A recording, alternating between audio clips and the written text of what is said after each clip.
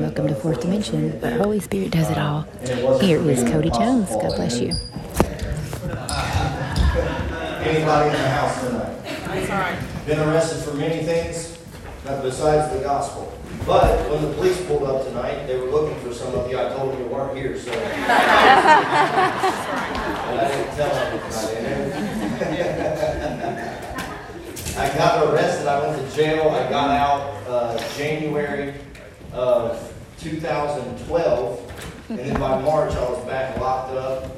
And there was a chaplain at this program I was in. They call it a program, but I call it a prison because if a program has barbed wire around the fence, that's still considered prison to me. Because if I jump the fence, I'm going to get in trouble. Right. So there was a chaplain there, incredible African American pastor.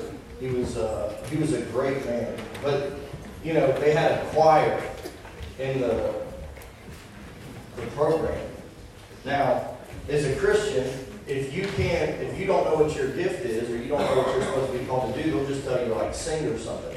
You know, you may not lead the singing, but just get up there with the choir and your voice will blend in with everyone else. Amen. And you'll sound good according to the people. And so, you know, my dad can sing. He can let it rip. I thought I need to bring him back down here. I need to bring my dad back down here. And but I thought, well, my dad can sing, so that I have inherited that gift. If my wife was here, she'd tell you otherwise. Right? She'd say, keep it in the shower or in the car by yourself, but other than that, just don't sing around me. And but I joined the choir, and I'm going into these Bible studies, and I'm going into these classes every week with this chaplain, and I had a great idea. You know, you get one of those every once in a while, amen? But you know, if you got a good idea, it didn't come from you, it came from the Lord. Amen. And I asked the chaplain, I said, how would you feel if my dad came in here and preached the gospel to the people in the program, you know, a couple hundred people? And so, lo and behold, I get, and the reason that song, and I'm going off this because that song we were just singing about how great is our God. You know, that chaplain took us out of the building one time to like a conference or of some sort. It was more of like a convention. And they had us get up and sing, and they had me sing that song, and I sang it solo. I promise not to torment you tonight. I don't feel like that's what they're demons, so I'm not going to sing that over you. But I thought, who in the world would let me sing a solo? Yeah, ain't nobody else doing it. So, but my dad came in that prison. I can remember my dad came in there and he told his story about how the Lord changed his life. Now, how many of you in here have never been in a service with me before? Raise your hand. Oh, wow. My gosh, you guys are hard work. I just got a lot of catching up to do. Amen. Because you're like, where's this guy going? I was raised around drug addiction my whole life. My father was addicted. My mother was addicted, running the streets as a prostitute. And so grandparents on both sides were either drug dealers or drug addicts. And so guess what I became? A doctor, not a drug dealer. But I became a doctor. No, I'm kidding. I became a drug addict. Amen. And but my father did almost 10 years in prison. He got out when I was 18. And I began selling drugs for him immediately. And my father got radically saved 18 months after his release from prison. He was facing 10 more years in prison, and God radically changed his life. He told a story the other night that I never heard before. We were in a prison ministering together for the first time, and he got up and told this story to the men in the prison, and he said, you got to understand, he did 16 and a half years as an adult from the time he was 18 until he was 40. So he had about 6 years on the streets as an adult by the time he was 40 years old. So that's not that much time. So he gets released from prison, he's selling dope, he catches a new charge, he's facing 10 years in prison, and he is for sure that he's going back to jail. He got saved, was serving the Lord for about 9 months, and all of a sudden a secret indictment comes out on him where he's facing now 10 years in prison. And he had just married my stepmother, and he told the story that he went into the bedroom. He went into the bedroom the morning that he was going to court, he took out his wife's lipstick and he wrote on the mirror and said, "I love you and I'm sorry." He took his wedding band off and he laid it on the dresser because he was for sure that he was going back to prison. He walked into the... I don't know if I'm going to be able to get to this. Say this with me. Say, do not despise prophecy. Despise prophecy.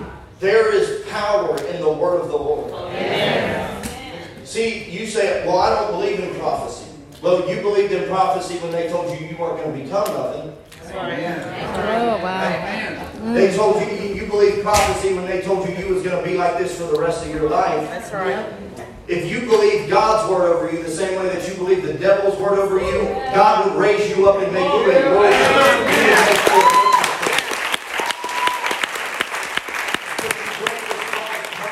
You receive the word of the Lord. Amen. My father goes into that jail, and he didn't know that through that whole time that people had been taking pictures of him while he was doing ministry. When my father got saved, he was going to juvenile detention center twice a week. He was going to the jails. He was going to homeless shelters. That's where my father led me to the Lord at a homeless shelter. He asked me to come listen to him preach. I came and listened to him preach at a homeless shelter, and I got saved that day. That's when I gave my father led me to the Lord. Amen. Wow. If you want to be a good dad or a good mom, lead your children to the Lord. Don't let them make decisions for you. You're only 5. Amen. They don't get to choose what they do. Amen. Amen. He goes in and he said, never in a million years would I have thought as a 5-time felon, 16 and a half years in prison, that he's sitting in court. And he said there was probably about 50 people from the church that were sitting behind him. He didn't realize that when he was going to church, that there was a judge a part of that church. There were probation officers in that church. He had no clue what they did, who they were. But the day that he stood before a judge, all those people came in behind him and supported him, took pictures and said, "This is what this man's been doing for the last 9 months." The lawyer came up to him and said, "You're going to do a mandatory 3 years." He said, "I talked to the prosecutor, I talked to the judge. It's a mandatory 3 years." Now, if you've done a lot of time in prison, you already know, hey, I'm cool with that. Gas up the bus, put some diesel in it, and let's roll, right? It's a lot better than 10. So he, in his mind, and he paid that lawyer a lot of money. It wasn't the public pretender. Got his suit jacket and his pants from Goodwill. They're dragging the ground, He walks in the courtroom, he doesn't know the difference between his head and his rear end. Yeah. He's running around like a chicken with his head cut off, and you're thinking, this is the guy representing me today. Amen. My God in heaven, if I get out of this, there must be a God. Amen. You can just tell when you talk to them kind of attorneys, you go up and you say, "Hey, I'm so-and-so, this is what I'm here for." And they just start shaking their head. And you've not answered one of my calls.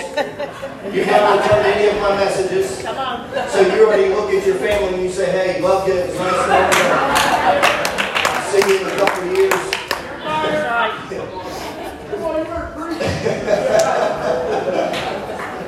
He goes before the judge, and the judge starts to shake his head because he's looking at my dad's track record and he's thinking, he's mind-boggled.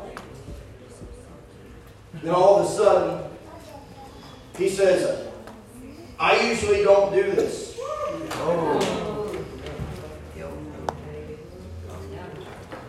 He said, "I'm giving you 5 years paper." And my dad looked at his lawyer and he said, "What did he just say?" He said, I'm giving you 5 years paper because before he went in there, people would begin to prophesy over him and say, "You'll make more of an impact from the outside in than from the inside out." Because if you don't despise prophecy, God can take the worst situation in your life, and if you don't choose to believe the word of the Lord, God will turn your situation around to bless you, to bless your family, to bless the kingdom of God. Because God has a great work for you to do in your situation. It doesn't matter where you've been. It doesn't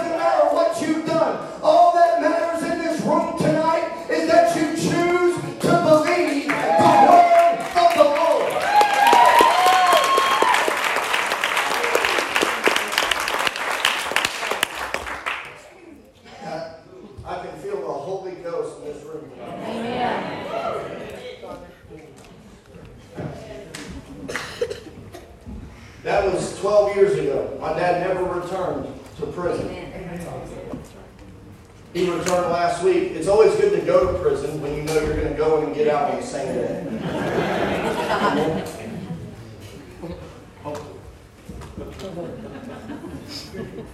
My father, we go into the prison on Tuesday night. 15 years in the making. 15 years ago, I used to go visit my father in prison. This past week, me and my father go in and preach to about 80 inmates. Have about 20 inmates. We've been having a revival in the prison. We've had over 160 inmates get saved. But my father went in, and I'm telling you, it took it up to another level. Took it up to another level. You know, my dad's in there giving his testimony. I can give my dad's testimony better than he can, to be honest. Because without his testimony, I wouldn't even have one. But you have to believe the word of the Lord concerning you. Amen. You know, and I know people come in here, we come from a lot of different places. You know, right now there's some of you, you're just trying to figure out how you're going to make it until 7 a.m. tomorrow. Some people just trying to get 6 months clean, just trying to get 1 year clean. But I'm telling you that you have to get beyond that mindset. You have to get the word of the Lord for your future. Because if you don't get a word from God for your future, all you're going to do is live for a coin that marks how many months you've been clean. But God didn't create you to have a coin to mark how many years you've been clean. He created you to have a plan and a purpose over your life so that you can go impact other people. God, no matter what word has been spoken over you, God spoke a better word over you. It doesn't matter what word man spoke. What matters is what God spoke. Because the word of God is alive. It's powerful. It's sharper than any two-edged sword. It pierces between soul and spirit, between the thoughts and the intents of the heart. God's word can accomplish in one day what you couldn't do by your own will in 2 years. Because the word of the Lord is true. And God can turn it around in one day. My dad went back to his seat in court, and my stepmother pulled his wedding band out of her pocket. Said, I knew you wasn't going to prison. Friend, I'm talking about having a tenacious faith on the inside of you that believes God in spite of everything around you, no matter what it looks like, no matter what it feels like. Because you have to understand, when the word of the Lord comes forth in your life, Jesus said it like this. He said, when the seed is planted, which is the word of God, then all of a sudden, the enemy, the bird, comes in and tries to steal the seed that was planted inside of you. Can I prophesy over you in this room tonight that every seed that's been planted by God in your heart, every seed will grow into a great tree. It will grow into a tree of life. And no devil in hell is going to stop it. Amen. The only way that we get stopped is when we quit believing the word of the Lord. So me and my father go into that prison, 17 inmates, give them, guys in there doing life, they're never getting out. But they received the hope of Jesus Christ to believe for a better promise than where they're currently at. And my dad told me, and he said, I'm in here for life. He said, yeah, that's what the judge said. Come on. But that might not be what God says. Yeah. Just like the judge said, hey, you're going to prison. Just like the prosecutor said, you're going to prison. Even the law said, mandatory, you're going to prison. But when you serve a living God, it doesn't matter what the law says. It doesn't matter what the police says. It doesn't matter what your baby daddy or your baby mama says. What matters over your life is the word of God. Because the word of God over you shall come to pass. I told Shay today at lunch, I said, my 2 favorite places to preach is here and over at the river. I'm telling you. Something about the Western Kentucky water. I don't know what it is. But when I drink it, something happens to me.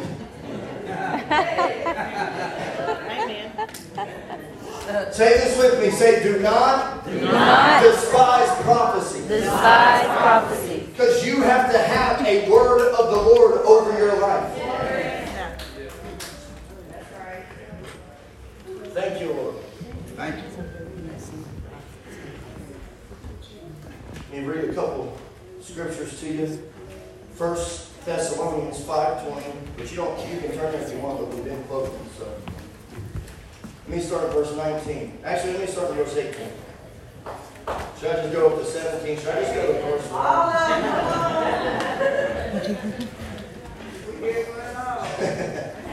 Let me start at verse 16. Be happy. Say that. Say, be happy. Be happy. In your faith. In your faith. God does not move in the realm of depression. God does not move in the realm of depression. All right, this is like Simon Says now. Listen to me. God does not move in the realm of depression. God does not move in the realm of unbelief, sadness, anger, or desperation. God only moves in the realm of faith. Yeah. That's it. It doesn't matter how sad you are, if you're crying tears to the Lord. If there's no faith in it, it means nothing to God. Say it louder. Be happy in your faith. You have to have a happy faith. Amen.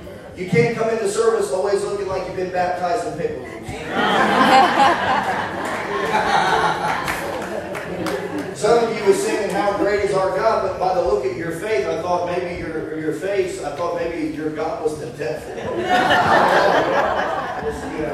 That's right. Somber looking, frown upside down looking. Be happy in your faith and rejoice. Be glad-hearted continually, always. Did you know I could quit preaching right now and some of you would walk out of this place full of rejoicing beyond what you came in with? You can already feel it in your spirit. Yeah. So let me ask you something. Did I preach you into that, or did you worship your way into that? Worship. Yeah. It's a little bit of both. You worship your way in, and then I just confirm it with the Word of God. Sometimes you have to preach a message to the person that you're looking at in the mirror. You have to begin to tell yourself, I'm going to live and not die. I'm the head and not the tail. I'm above only and never beneath. And only the word of the Lord that matters in my life. You have to be happy in your faith and rejoice always. Amen. When my dad got indicted, he had been, like I said, he had been free serving the Lord for 9 months, and a secret indictment comes out. He gets thrown in jail. He said it was the only time I'd ever been happy when I went to jail. Come on. He got put in the holding cell. My dad was in that holding cell. He just began to sing. I don't know what song he was singing. Whatever it was, he sung it better than I did. It's a guarantee. But he just began to sing, and all of a sudden there was a young kid in there, and he went over and he said, "Hey, you're a Christian." He said, "Yeah, I'm a Christian." He didn't back off. Oh no, I'm not. I heard that on Caleb. I don't know what that is. No, I'm a Christian. Say that. Say, I'm a Christian. I'm a Christian. People should know that you're a Christian. That's right. People should know that you serve Jesus. And if they come and say, "Oh, you believe in God, you believe in that Jesus stuff," you don't pretty it up and say, "Oh, well, I go to Celebrate Recovery." No, I'm a Christian. I'm a Christian. I go to Celebrate Recovery, but I'm talking. I'm born again. I'm born of faith. And what my God did for me, He'll do for you. He said, "I'm a Christian." The kid said, "My dad's a pastor and I'm backslidden." My dad ministered to that kid in the holding cell. My dad ended up getting bailed out, and then that kid ended up getting out. When that kid got out, he started going to church with my father. Because when you are happy in your faith and you rejoice always, you may have had your kids taken, you may have used to be a drug addict or a prostitute or a deadbeat dad, but let me tell you something. When you get the mind of God, when Jesus comes and lives in your heart, and you start to be happy in your faith, and you start to rejoice always, people will be drawn to your life, and God will start to do miracles through the words that come out of your mouth. Come on. Yes. Be happy in your faith. Be unceasing in prayer, praying perseveringly. Verse 18. How many of you want to know the will of God for your life? Yes. See a show of hands. You want to know what God's will is for you? I'm about to tell you. You're thinking, I didn't know that was a Bible verse. What is it? Verse 18. Thank God in everything. no matter what the circumstances may be. Be thankful and give thanks, for this is the will of God for you. Amen.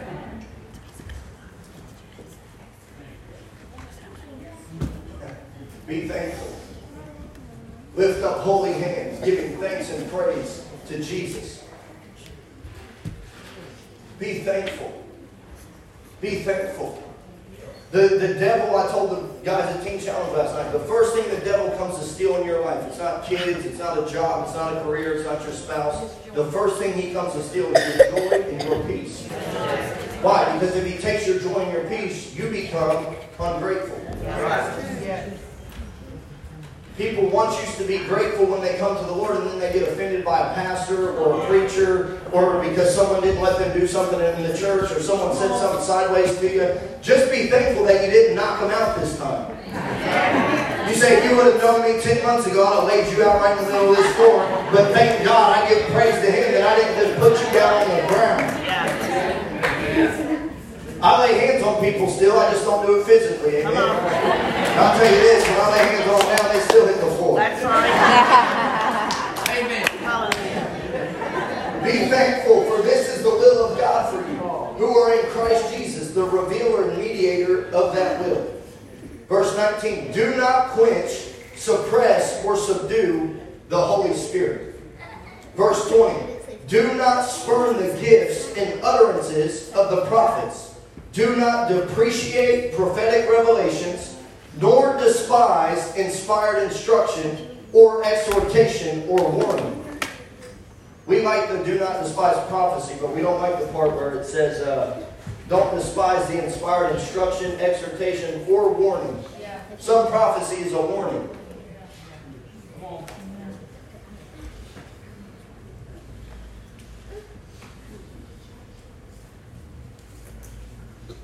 Because you heeded my warning. Brad. Because you heeded the warning of God that came through prophetic insight into your life, the same word that you received from multiple people, that there is about to be a separation that takes place in your life, it's because God's about to take you to a higher place.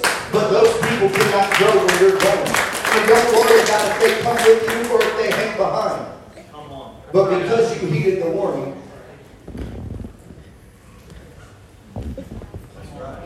I'm about to do exceedingly, abundantly, above all that you could ever ask or think, beyond your highest prayers, your highest desires, and your highest dreams. Yeah. I see you going higher. Yeah. Come on. Come on. Do not despise the warning when it comes. Warnings are no fun. That's like when your dad says, hey, if you do that again, I'm taking off my belt. And you're like, all right. And then when you hear the freaking bell start to go through the loops and make that noise, you know it's no longer a warning. I'm in trouble. Don't despise the warning.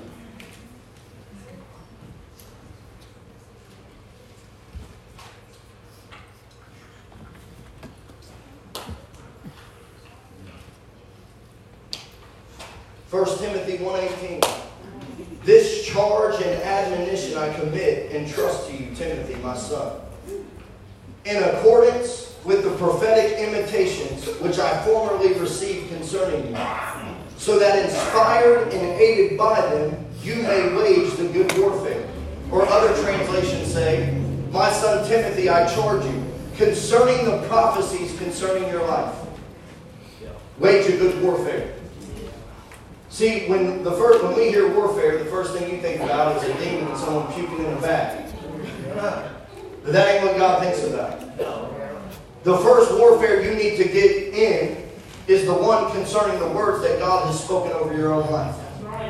God will send people into your life to send a prophetic word. Or God will speak Himself through the Holy Ghost to you concerning your life.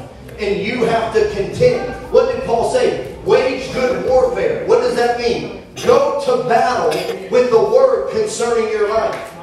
build a structure. If you look at that in the Greek, it's, I don't know how to pronounce it, it's like stratomai. But that word comes from strategy. And if you look up that word to wage a good warfare, to build a strategy, it's to build a military service as if you were going into battle and you were looking to win. How many words have we received over our life, but we didn't structure our life concerning that word? Therefore, the enemy came in like a flood, and we weren't ready, and he took us out. You can't just receive a word and then not do anything about it. You have to begin to structure your life concerning that word, and then begin to walk and step into that word. The question is what has God spoken to you? I know what He's spoken to me. That's right. Come on. And if God has spoke something to you, I'll tell you how to know if you've heard the Lord or if you've obeyed Him. It will always produce souls. It will always produce fruit. I know a lady, she said, God told me to quit my job. Wow, pretty amazing. That God speaks to everyone to quit their job, but never tells them to go get one.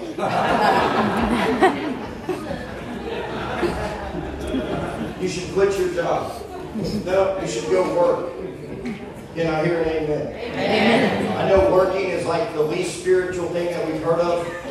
But actually, how many of you believe in for a wife or a husband? You believe in God?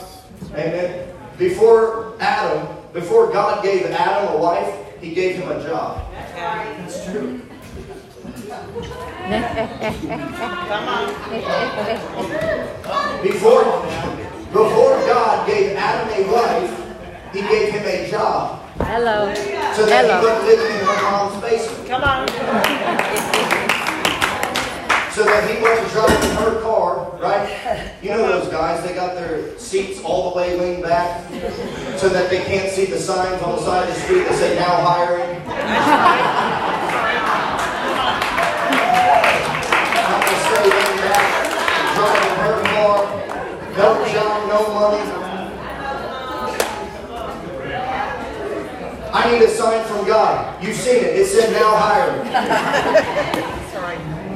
Well, I'm called to be an apostle. Have you ever worked 40 hours a week? I'm called to be a prophet. Oh, so you're going to prophesy over other people, but you couldn't hear the word of the Lord that told you to go get a job. Abraham was a cattle rancher.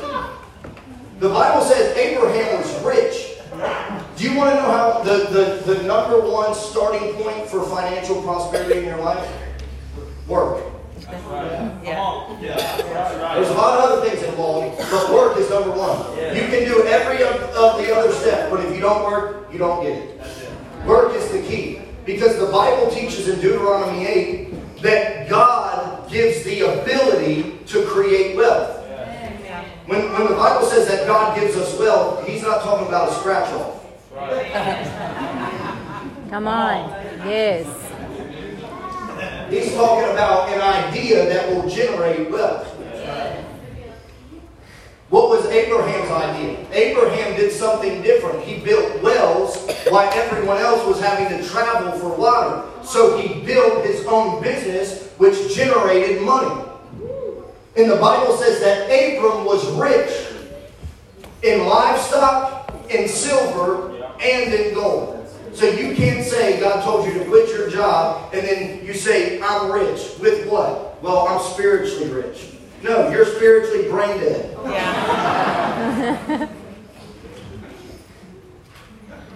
So for all, look, I'm prophesying over some of you. If you want a spouse, go work. Amen.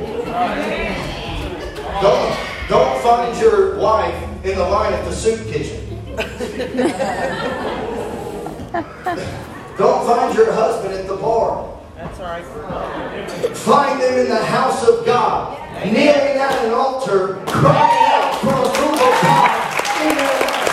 And I'm telling you, if you go to marriage or a woman like that, you'll never able to regret another day in your life. Because they were pressing into God even before they ever met you. Come on. Say that. She said, God told me to get a job. She was quit my job, single mom with a child. Okay. So then she gets up and tells a testimony about how God gave her a car, brand new, $20,000 car. This is what me and my son prayed for. We prayed for a red car, and someone bought us a $20,000 car. I said, lady, God did not answer your prayer for a red car. He felt bad for your kid and wasn't going to let him be without a car in his life because he knew that kid needed taken care of. Not because you covered something with spirituality and called it a word from the Lord. Right. My God. Right.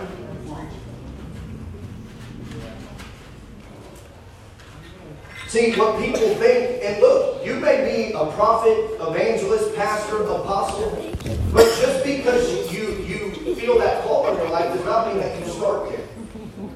You grow into those things. I haven't always been what I am today. For 6.5 years, I was a house manager of a program. I don't have, you know how many people call me Pastor Cody, and I'm thinking, brother, I'm not your pastor. And if I was a pastor, I wouldn't be yours.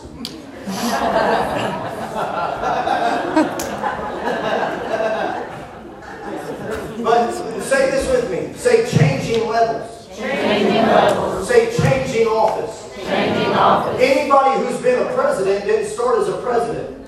They usually started and then begin to change levels. And as God finds you faithful in the little thing, He'll elevate you into the things that is on your life. When the prophet poured oil on David, he went back and took care of sheep. But eventually, he changed levels. If you'll be faithful with where God has you today, I see you changing levels tonight.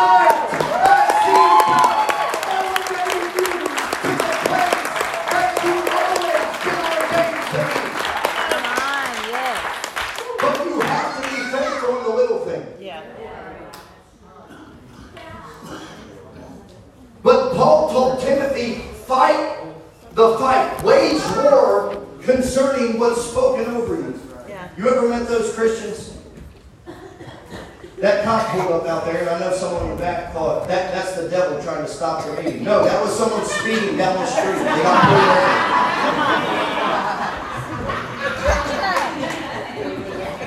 pulled over. They always point everything back to the devil. It's amazing how easy it is for everyone to hear from the demons and the devils, but they have such a hard time hearing from God.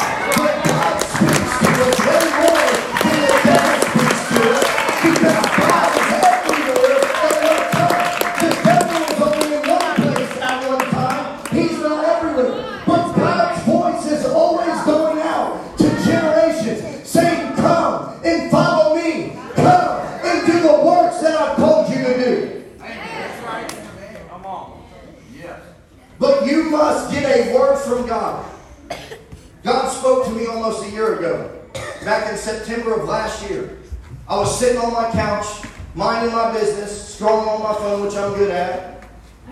Calluses on my phone. I come across a video of Bishop Lance Johnson. How many of you love Bishop? Amen. If you don't, shame on you.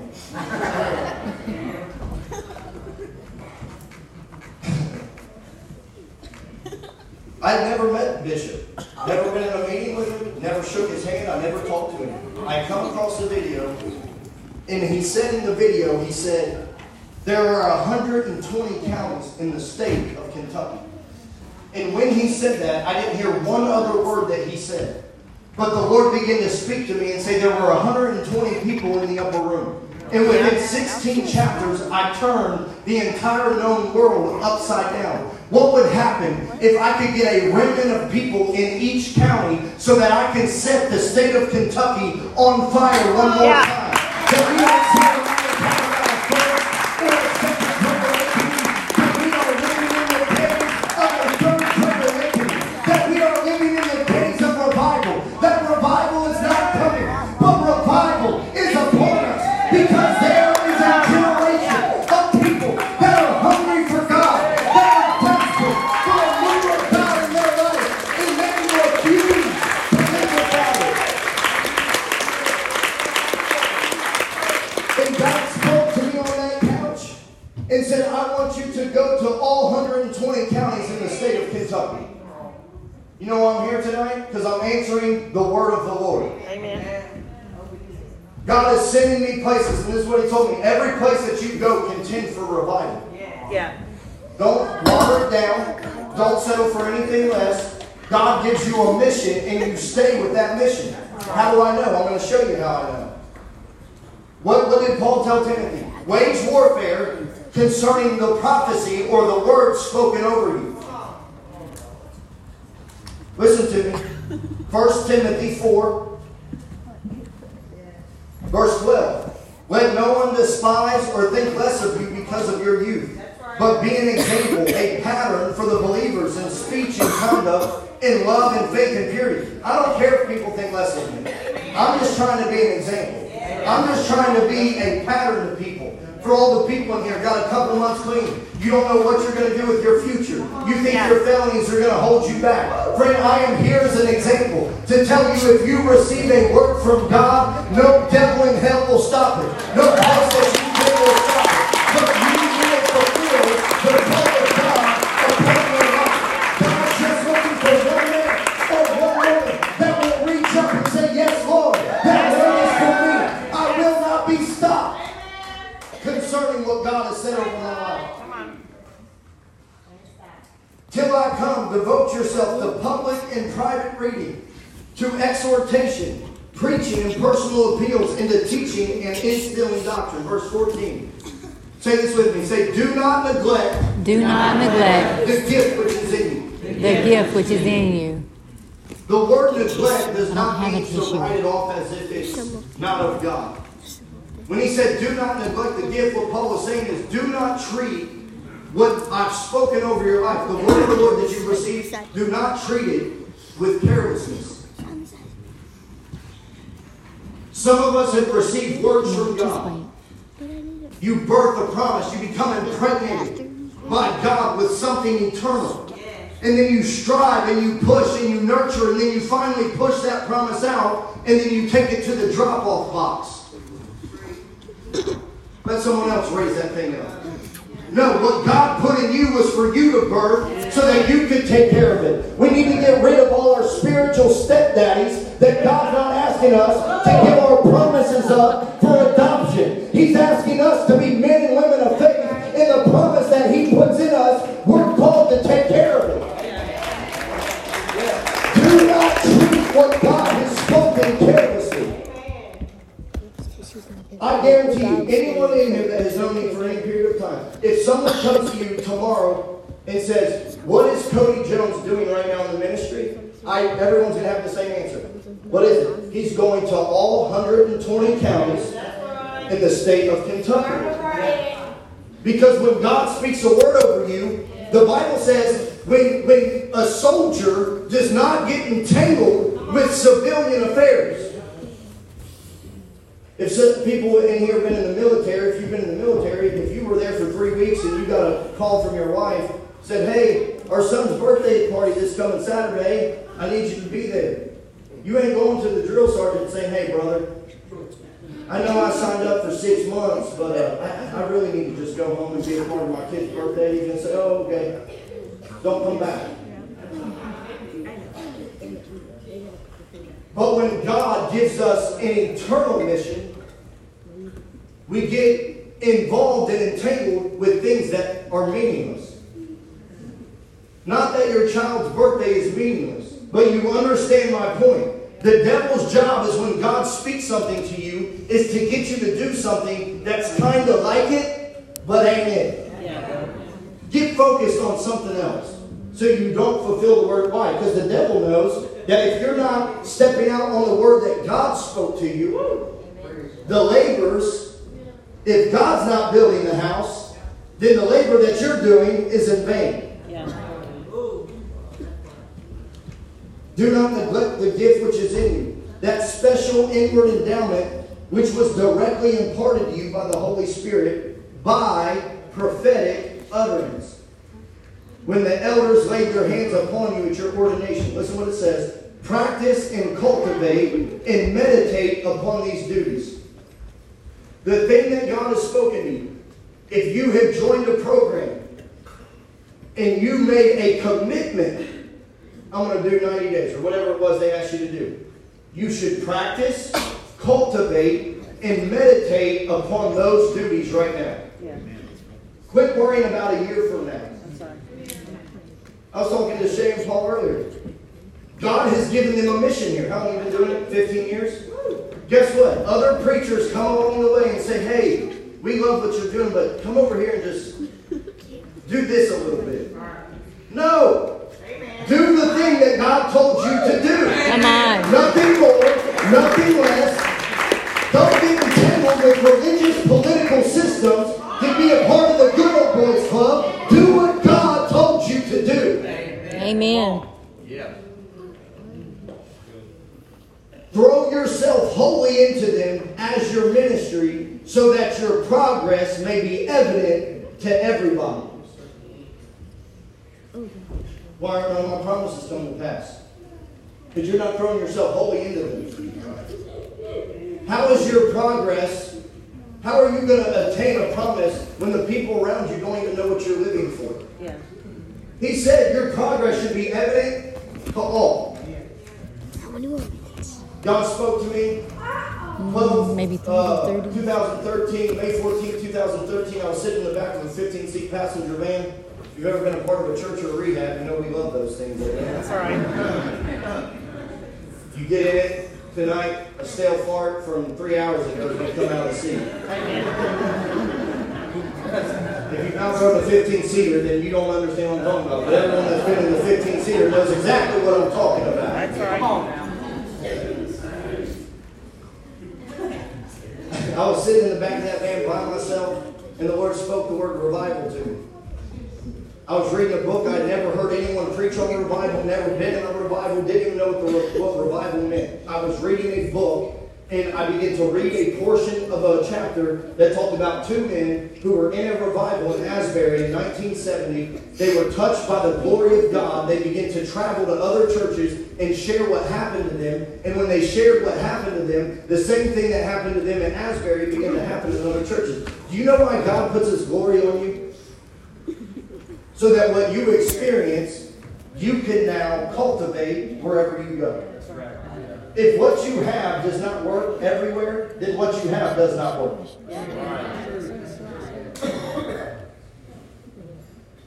Rodney Howard Browning made a statement. He said, living in revival is not a meeting.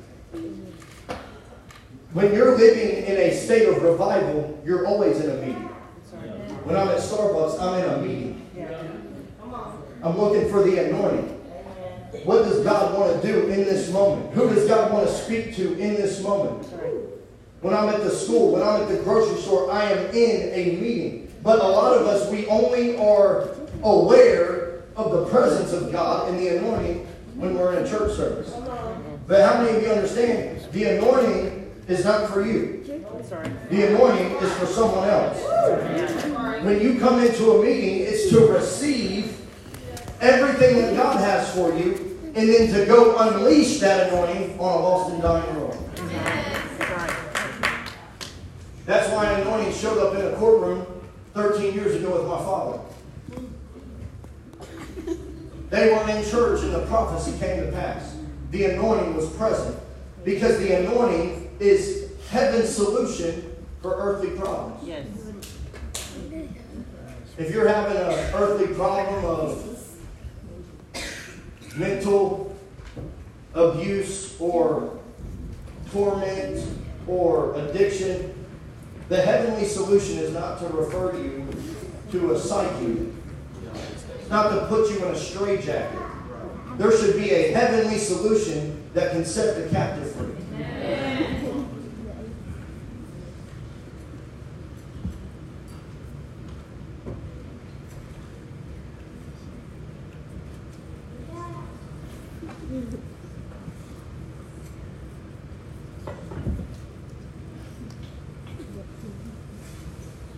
The Lord spoke to me in the backseat of that man and said, your life will be marked by revival. I've never even been in one. I was only 5 months clean on heroin. But guess what I've done for the last 10 years? I have thrown myself wholly into the task that God spoke concerning my life. Yeah. I don't live for anything else in my life. It's revival or bust. It's revival or riot. I'm a riot maker.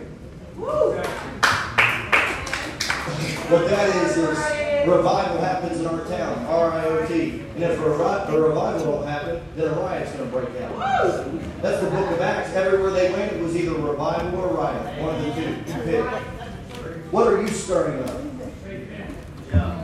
We've been trained as Christians. Don't stir up anything. Let's keep it calm, brother. We don't want anyone offended. We don't want anyone upset. People think like, and let me help you, because I know people, when I come in places like this, people are like, man, you were really being mean to those people. No, I wasn't. I don't even know how to be mean. Ask my dog.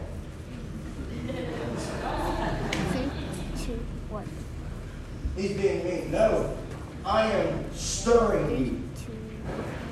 I have like a prodding iron.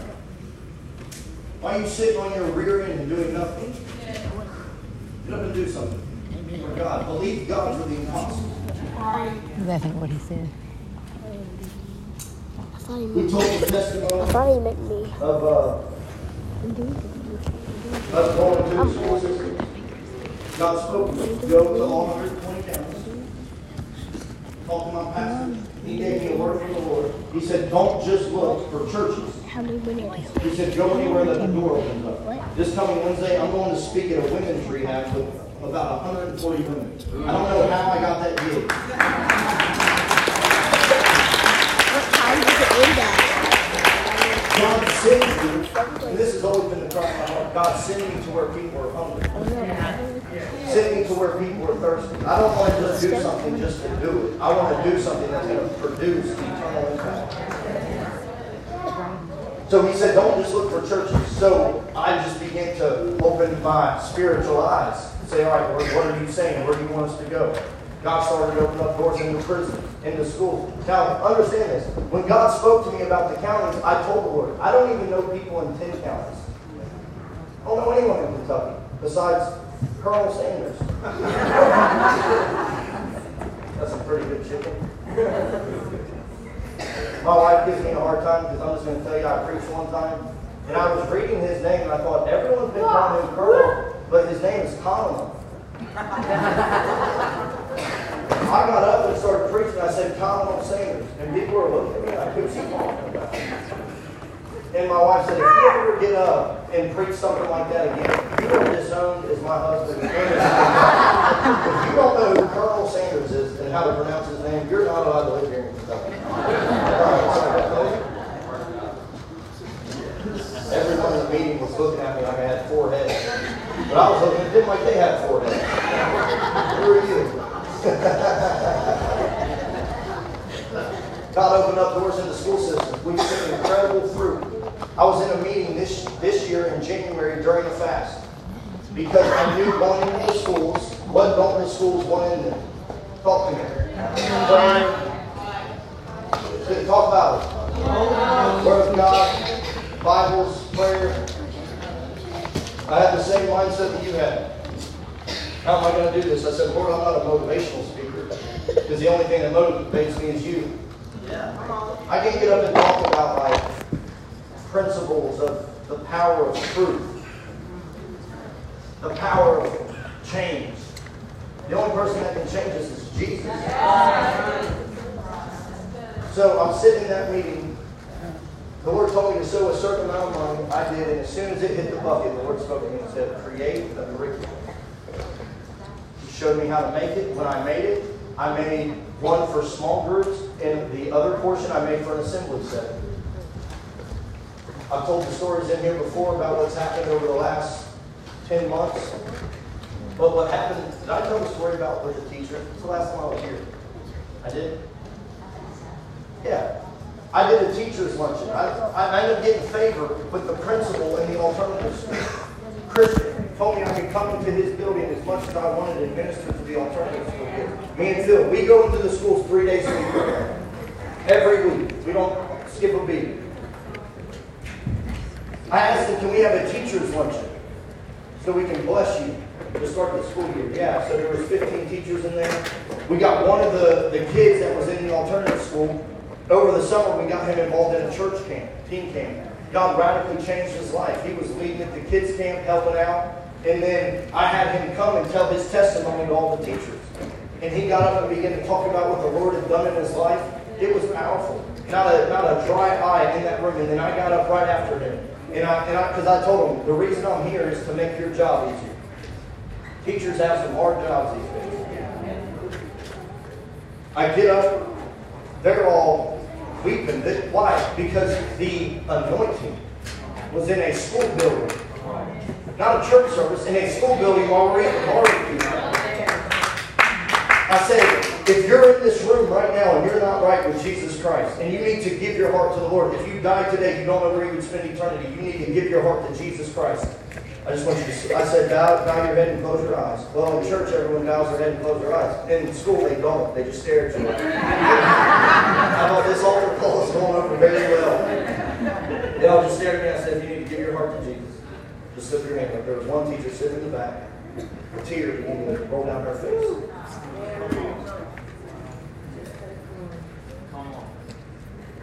Lifted her hand for eternal salvation. Next thing you know, the assistant principal and other teachers start nudging each other. They start lifting their hands.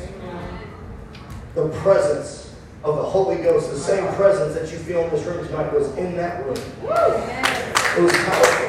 It was incredible. The Holy Ghost was moving in that school. This past week, I went to a school Monday morning. Had my first assembly. Now, the way I set up my assembly setting was I told them 45-minute testimony. I'm trying to teach you something. If you will catch the anointing, the prophecy, the word of the Lord, God will give you the way to do it. Amen. So that it works, even when everyone else says that don't work. Trust me, hey, I didn't think it was going to work either. I didn't think it was going to work more than anyone else thought it was going to work.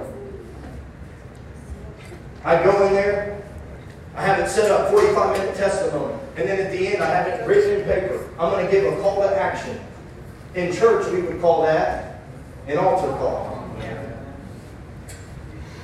Under that, I said, at the end of the assembly, I'm going to give an opportunity for a voluntary prayer. Which, what we call that in church, is to give people the opportunity to receive Jesus Christ. I get up, I tell my testimony, I can feel the resistance. I spoke to about 700 students. First class, 350, second class, 350.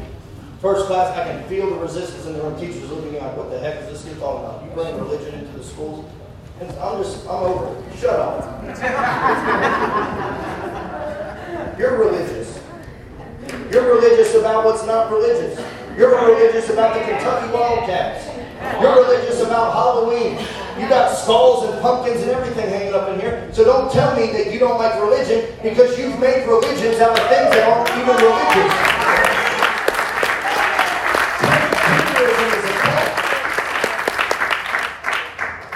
I said transgenderism is a cult.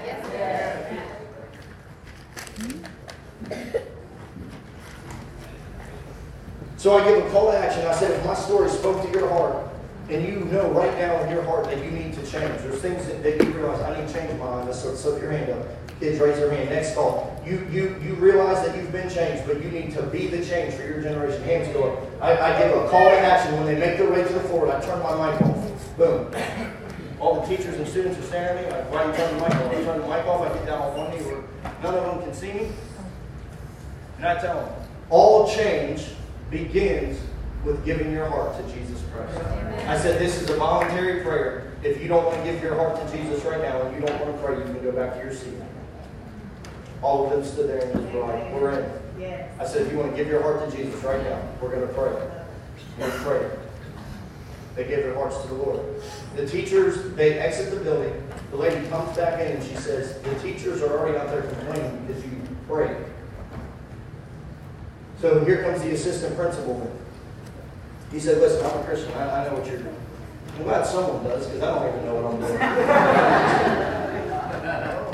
He said, look, I'm going to introduce you. He gets up. He says, everybody in second class, this is Cody. He's going to tell his testimony. He is going to be talking about God. He is going to be talking about his faith. He's not trying to push his religion on you, but he is going to be talking about the Lord. Now, at the end, he's going to offer a voluntary prayer. If you don't want to be a part of that voluntary prayer, everyone can exit the room and the people that want to stay can stay. So that time it felt good. I did my thing, call to action, altar call to salvation. 83 students give their hearts to Jesus Christ.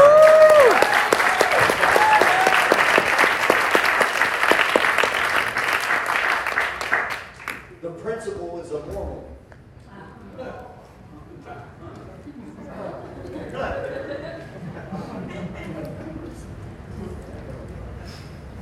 Me and Phil going to a meeting Thursday with the principal because I told the lady, I said, this is probably going to... Listen, I've been kicked out of churches for getting people baptized in the Holy Ghost. I've been told you did that under the power of the demon. You can't even hurt me anymore. I got crocodile skin. It is what it is. No matter, because here's the thing. If you don't go with the word of the Lord, you're going to try to accommodate to everyone, what everyone likes. You know what they call that today? Seeker sensitive.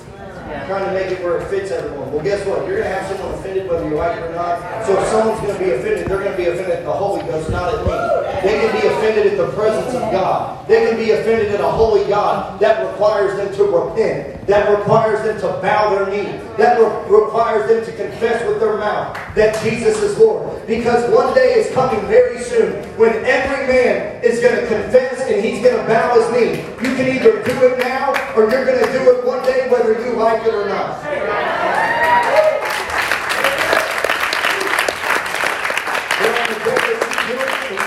And you didn't think you had to, he's going to say, hey, depart from me. Get to the left. Goat. You're either a sheep or a goat. We sit in the meeting, and I told her, I said, I've already been through this 100 times. It doesn't matter anymore at this point. She's like, yeah, I went and talked to him. I told him what people were saying. She said he didn't seem concerned. It's amazing because Christians always do. We can't do that here, brother. We'll catch a lawsuit. Oh, okay. Is that what we're trying to do, is not catch a lawsuit? Just asking. Is that what we're trying to do, is stay out of jail? You've never tried to stay out of jail until now. Right.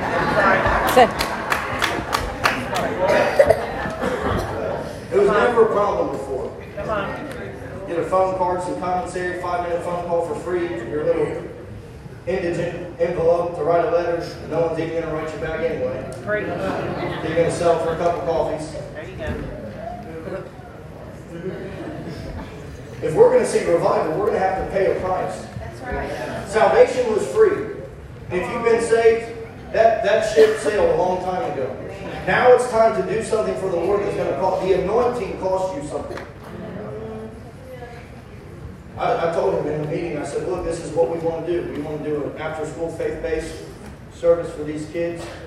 Would you be up for it? And he said, well, I mean, as long as it's voluntary and it don't cost us any money, so we should be good. So I'm just telling you, it may come to nothing, but what I'm doing is I'm at least telling you that I'm doing what I can. I'm stepping out and believing God for the impossible. Yeah, that's right.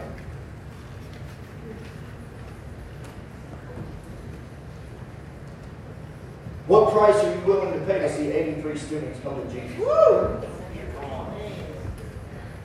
What price are you willing to pay to see one person come to Jesus?